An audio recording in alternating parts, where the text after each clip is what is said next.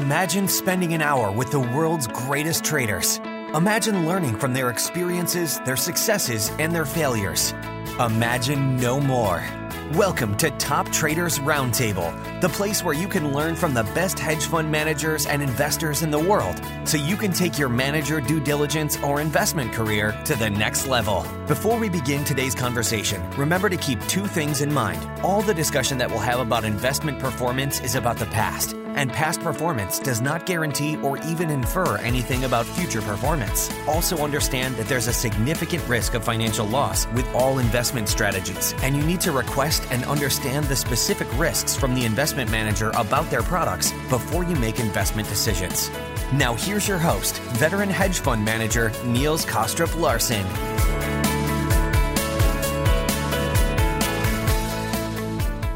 Welcome back to Top Traders Roundtable, a podcast series on managed futures brought to you by the CME Group. You're listening to part 2 of my conversation with Marty Bergin, the owner and president of Dunn Capital Management, Grant Jaffarian, portfolio manager of the Advanced Trend Program at Crable Capital Management, as well as Mike Buss, who is a director within the Capital Introductions team at Societe Generale.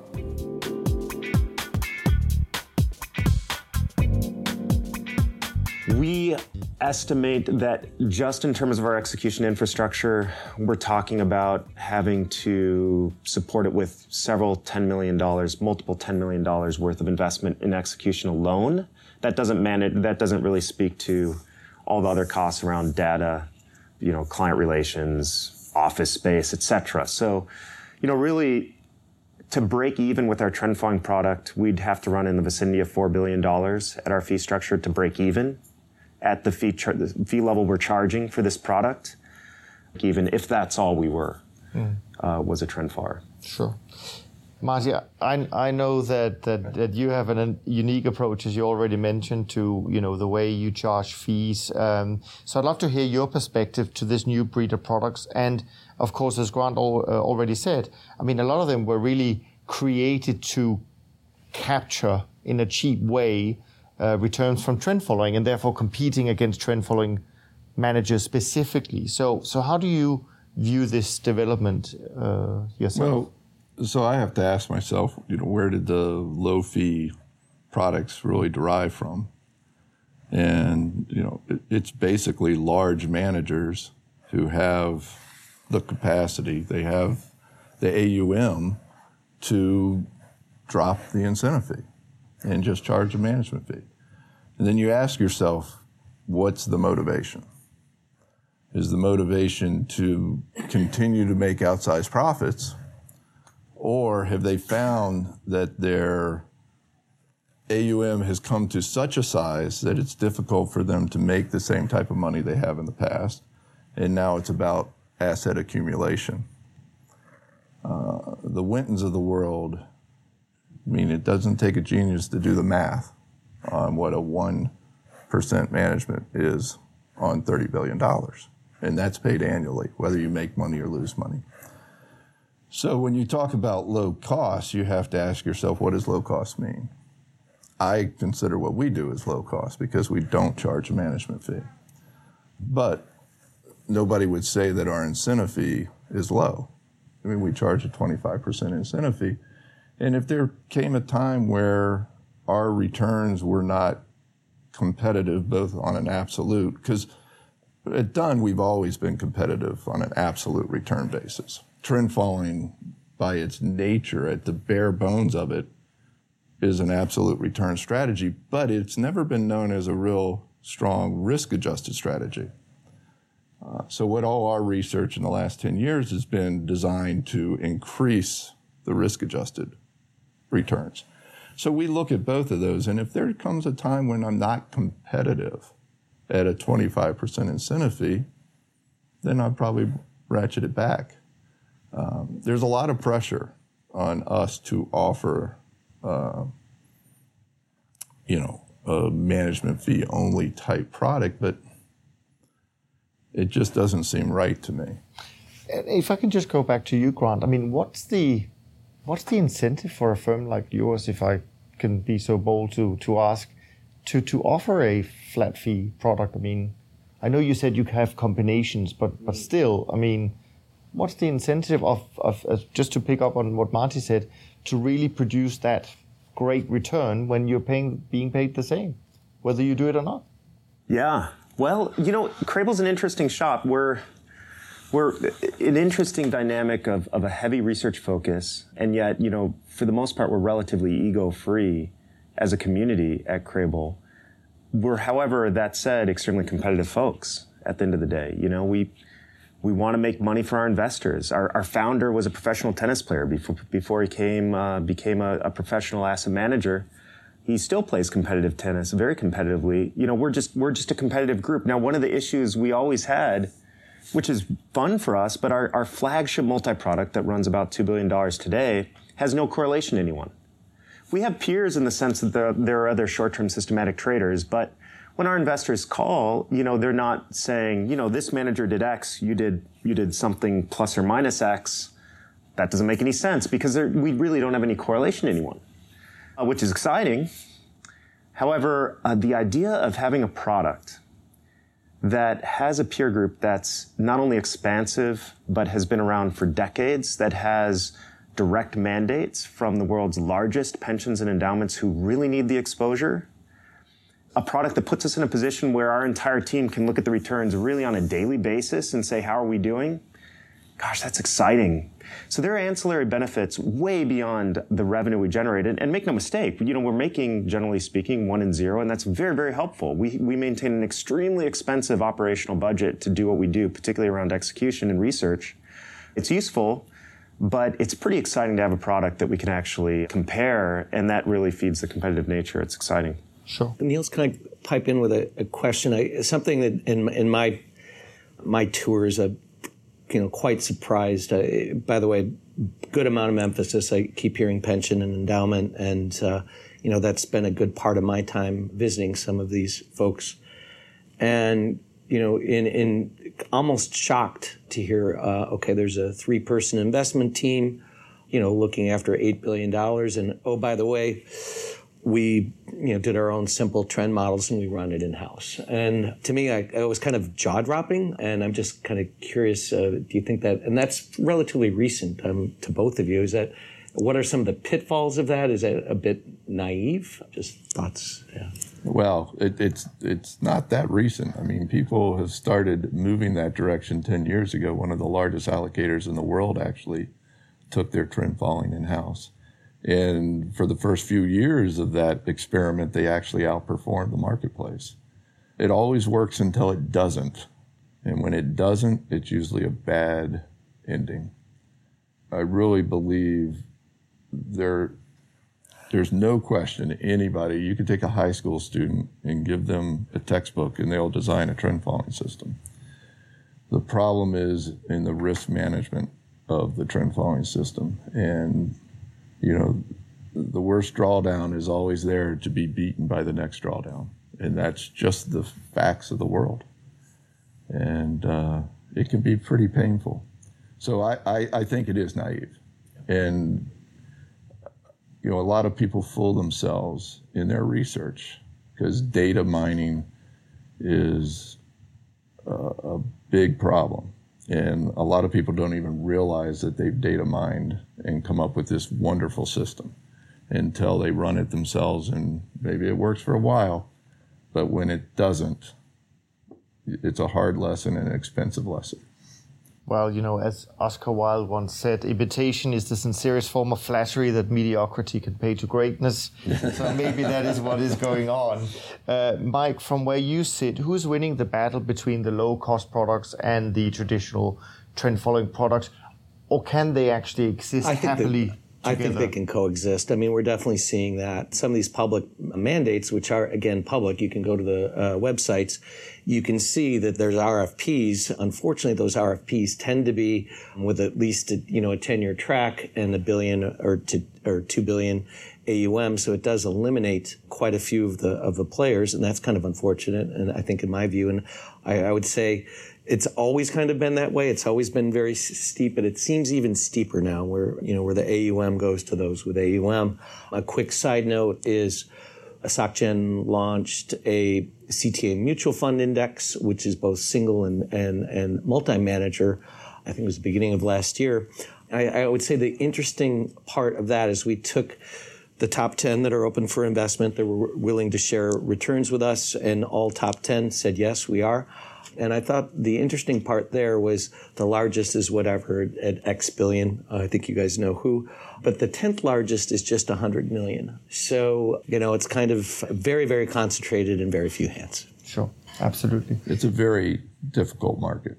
I mean, we just got into the mutual fund market a year ago, and I have been ecstatic at the fact that we've raised $100 million in a year, which, I look at all the other guys out there, and there's a lot of shops that have gotten involved and they just can't get any traction whatsoever. And you're exactly right. There's a few big players that basically gobble up all the money.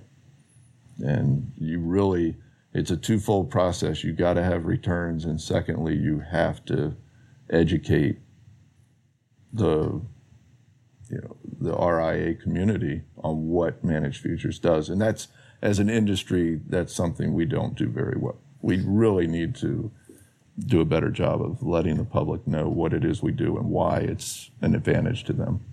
The idea that a person has to be a qualified investor to get access to this type of investment is just ludicrous to me. And everybody at every level should have access to this. And they should have access at a reasonable cost. And that's part of the problem with the mutual fund space is it's just too expensive to really make money. And the risk that's being taken, all the risk is on the investor, right? He's the only one taking risk. Everybody else is getting paid. So that's the real problem.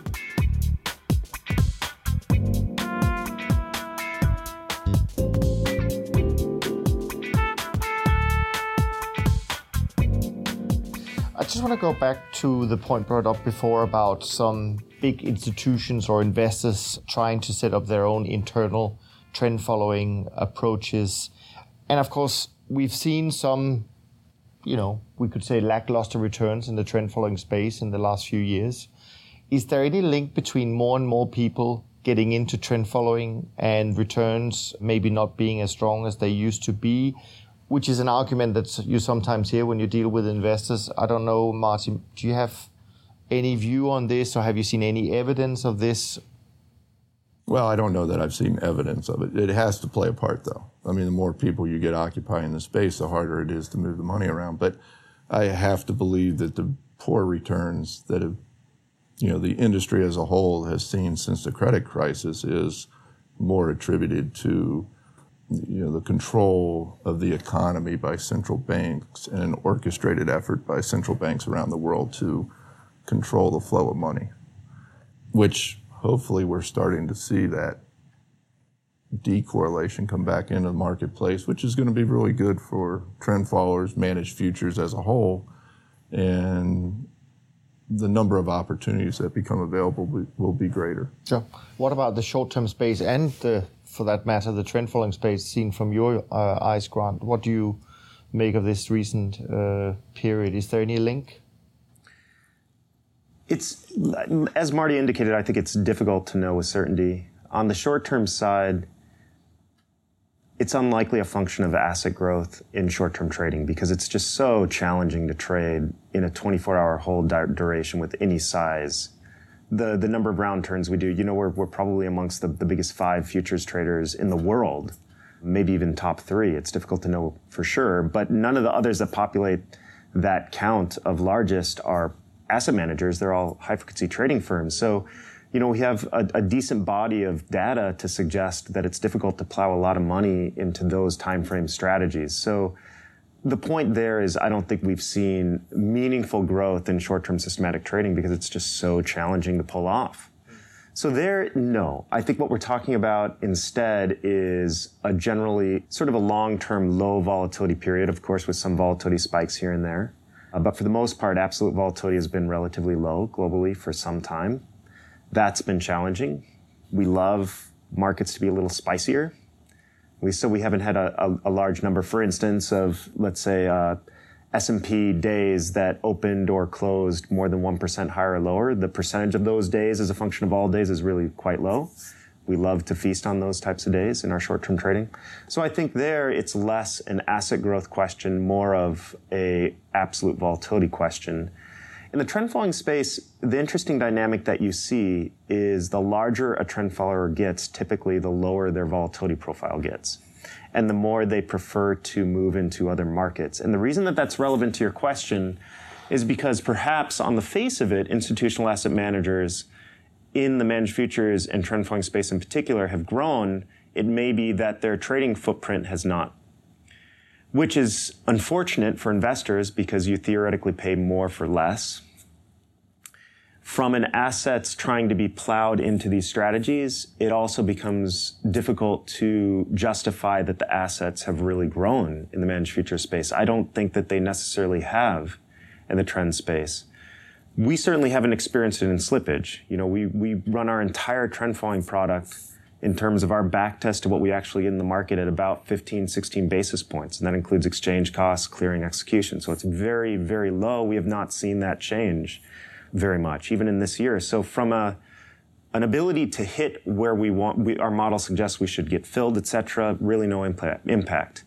So what are we looking at? Well, we're talking about, you know, obviously an election year this year. We're talking about a tremendous amount of government intervention over the last really post-08, really. So, and relatively sharp or clear indications of risk on, risk off sort of situations and absolute low volatility, most of which suggest that it's going to be difficult for trend followers to make money. Of course, we did have big moves in 2014, largely around what we saw to the flight to quality to the US dollar.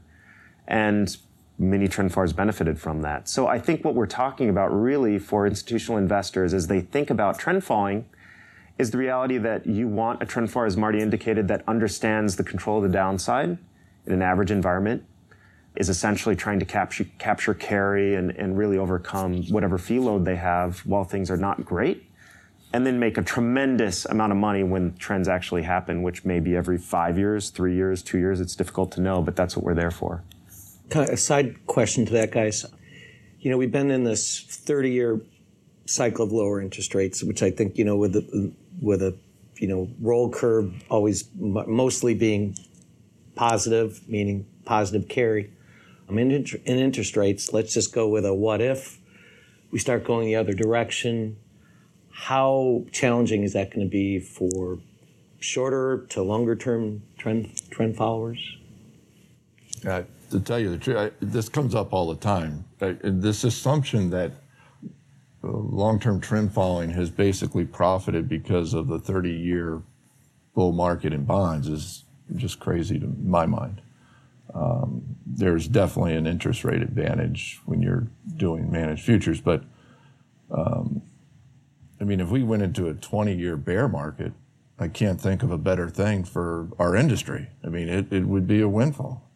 The fact that we can bet on the price falling just as easily as betting on the price rising makes it very simple for what we do. I don't know about the short-term space, but I would imagine the short-term space wouldn't be affected whatsoever. It doesn't care if the market's going up or going down. I mean, just like us. Marty, but you fight carry if you're going to be short interest rate futures. I mean, if we reverse the trend in rates, say for the next 30 years, and rates went all the way back into low double digits or higher, theoretically, you don't make money as a trend follower being short interest rate futures. You just don't. Well, so... Because you have to pay the carry, right? Right, but if you look at the 70s, we're probably the only long-term trend follower that was around during the 70s, which you had a long period of raising interest rates. We made a lot of money during that period. Yeah, but sure, but you have to overcome the carry. Well, but interest rates don't just affect the bonds. So it's all the other associated markets that also react to that interest rate. And if you're not necessarily making as much money in the bonds as you would if you were on a 30-year bull market, you're still making money there. But your currencies, you know, all the commodities, gold, energies, all these other markets are moving also. And the movement of the interest rate affects everything. I mean, I'm still convinced that all that we're doing is trading interest rates. And every other market is affected by the same thing. is interest rate. That's the clarification I was looking for, because to suggest that it's easy to short interest rate futures and make money in rates is likely not going to be accurate if the speed at which rates change is equivalent in reverse as we've seen in 30 years. So you're not going to make money in interest rates as a trend FAR. Not going to happen. It's flat. Yeah, I mean, you can just mathematically, you can reverse it. You can flip the carry and it's clear. But theoretically, you should find tremendous opportunity in the other three sectors, and I don't disagree. Right. And to be clear, and this is maybe a controversial statement, trend following, and I kind of hinted at this, really trend following is carry capture the vast majority of the time, except for crisis alpha, the ability to flip and take advantage of crisis moments. Yep. So what you do have is a business that does not leverage money, of course. We use very little capital to actualize our positions, which means the vast majority are suddenly able to earn interest on deposit because we're not using it. So you may not make money on the directionality of rates, but now all of a sudden you're earning essentially carry on your cash. Right. So you have that benefit, which it's easy to forget that looking back in the 80s, 90s, turtles did great, but 10% plus of those returns were essentially interest on cash. Oh, yeah. Wow, that's nice. What other space has the ability to accrue that type of return? Everybody else is deploying leverage for the most part. So, there's this tremendous give and take there. I think Marty's right. We're going to see, theoretically, you see a lot of volatility elsewhere, so you make directional profits. You're not going to make money being short interest rate futures. I don't think so. Well, the other thing you got to remember is the interest rates don't go up lockstep. No. So even though we're in a 30-year bull market, there's a long period of that time when we were short interest rates in our positioning. And the same will be true on the other side of that. Of course, we've been long interest rates for 5 years until just recently.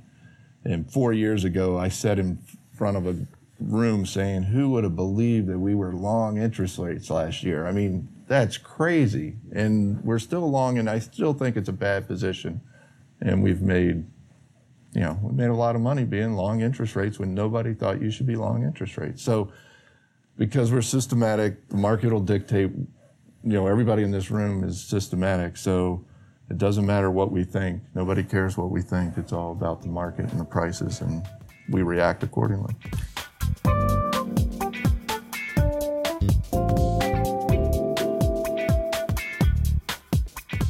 I want to be mindful of the time we have together today, and as this recording is being done in December 2016, we can look back on a year that was full of surprises, especially on the political scene.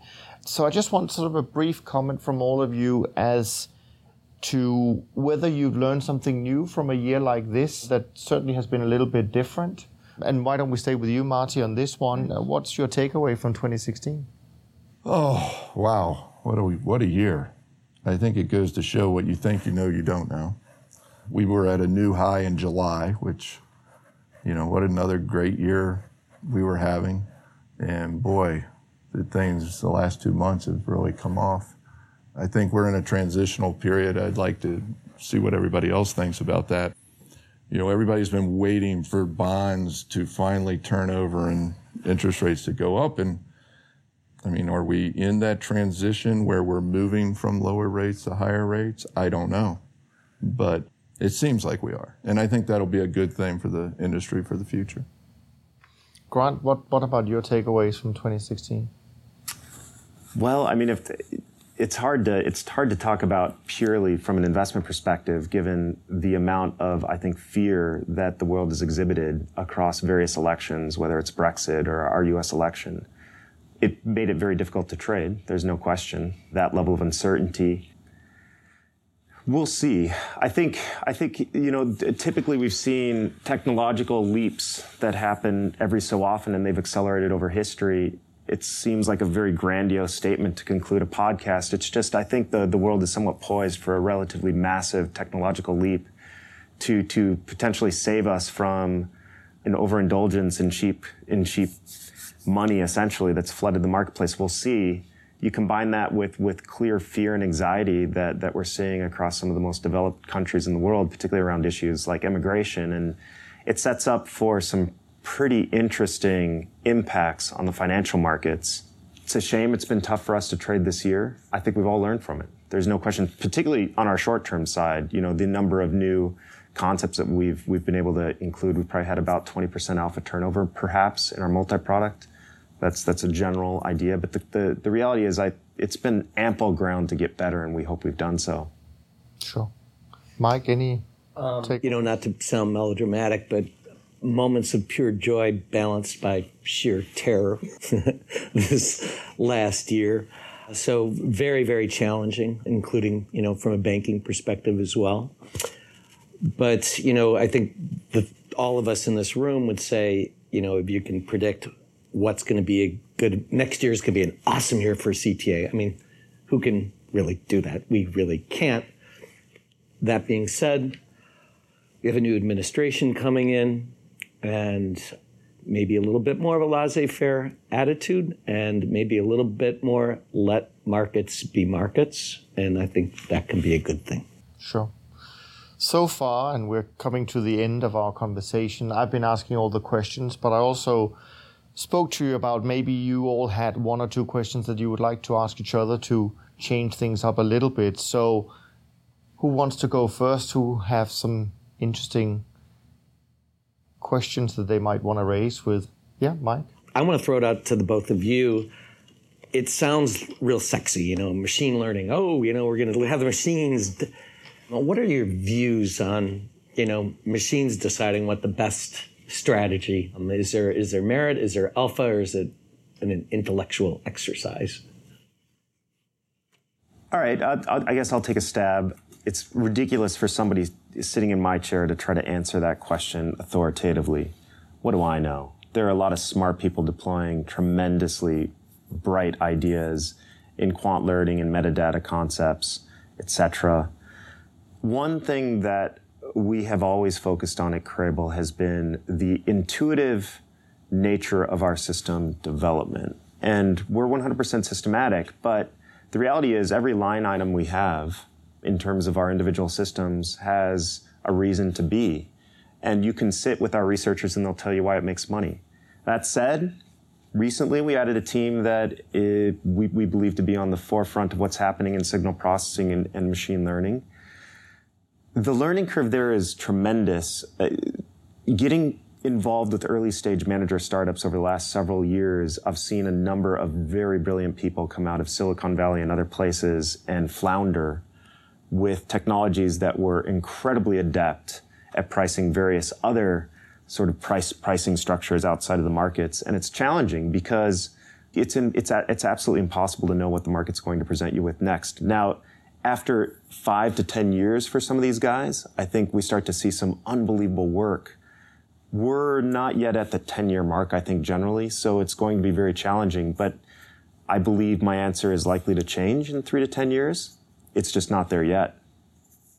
Well, so we've looked really hard at this space over the last 5 years. And we have vetted, we've talked to, we've even traded with some people doing this. And I agree with Grant, we're not there. I mean, the intelligence level of the people doing this stuff and what the technology involved is phenomenal. And it's incredibly fascinating. But we haven't seen anything that works, not over the test of time. So it's not worth the risk at this point, in my mind. Yep. One other anecdote, having, I think, some interaction with what's happening in the prop trading community, I've heard, and this is purely anecdotal, that they're generally thinking two different ways to approach, for instance, high-frequency trading. And this is not necessarily talking about whether you're a passive or aggressive market maker. But one is to develop thousands of machine-learned concepts, throw them against the wall, see what works, start allocating more of your capital on an inter-second basis to the ones that work. But the most successful HFT firms out there, and the ones that are garnering, I suppose, the most momentum and putting some of the others out of business, still derive all their methodologies around intuition, which is stunning. I mean, here are the shops that theoretically we all here do extremely well, make money every day. I think the very best ones are still deploying logic that's intuition-based, so that's pretty interesting. On that note, Marty, Grant, and Mike, thank you very much for sharing your thoughts and opinions on managed futures. I really appreciate your openness during our conversation today. And to our listeners around the world, let me finish by saying that I hope you're able to take something from today's conversation with you as you continue your own investment journey. And if you did, please share these episodes with your friends and colleagues and send us a comment to let us know what topics you want us to bring up in the upcoming conversations with industry leaders in managed futures. From me, Niels Kostrup-Larsen, thanks for listening, and I look forward to being back with you on the next episode of Top Traders Roundtable. Thanks for listening to Top Traders Roundtable. If you feel you learned something of value from today's episode, the best way to stay updated is to go on over to iTunes or SoundCloud and subscribe to the show so that you'll be sure to get all the new episodes as they're released. We have some amazing guests lined up for you, and to ensure our show continues to grow, please leave us an honest rating and review on iTunes. It only takes a minute, and it's the best way to show us you love the podcast. We'll see you on the next episode of Top Traders Roundtable.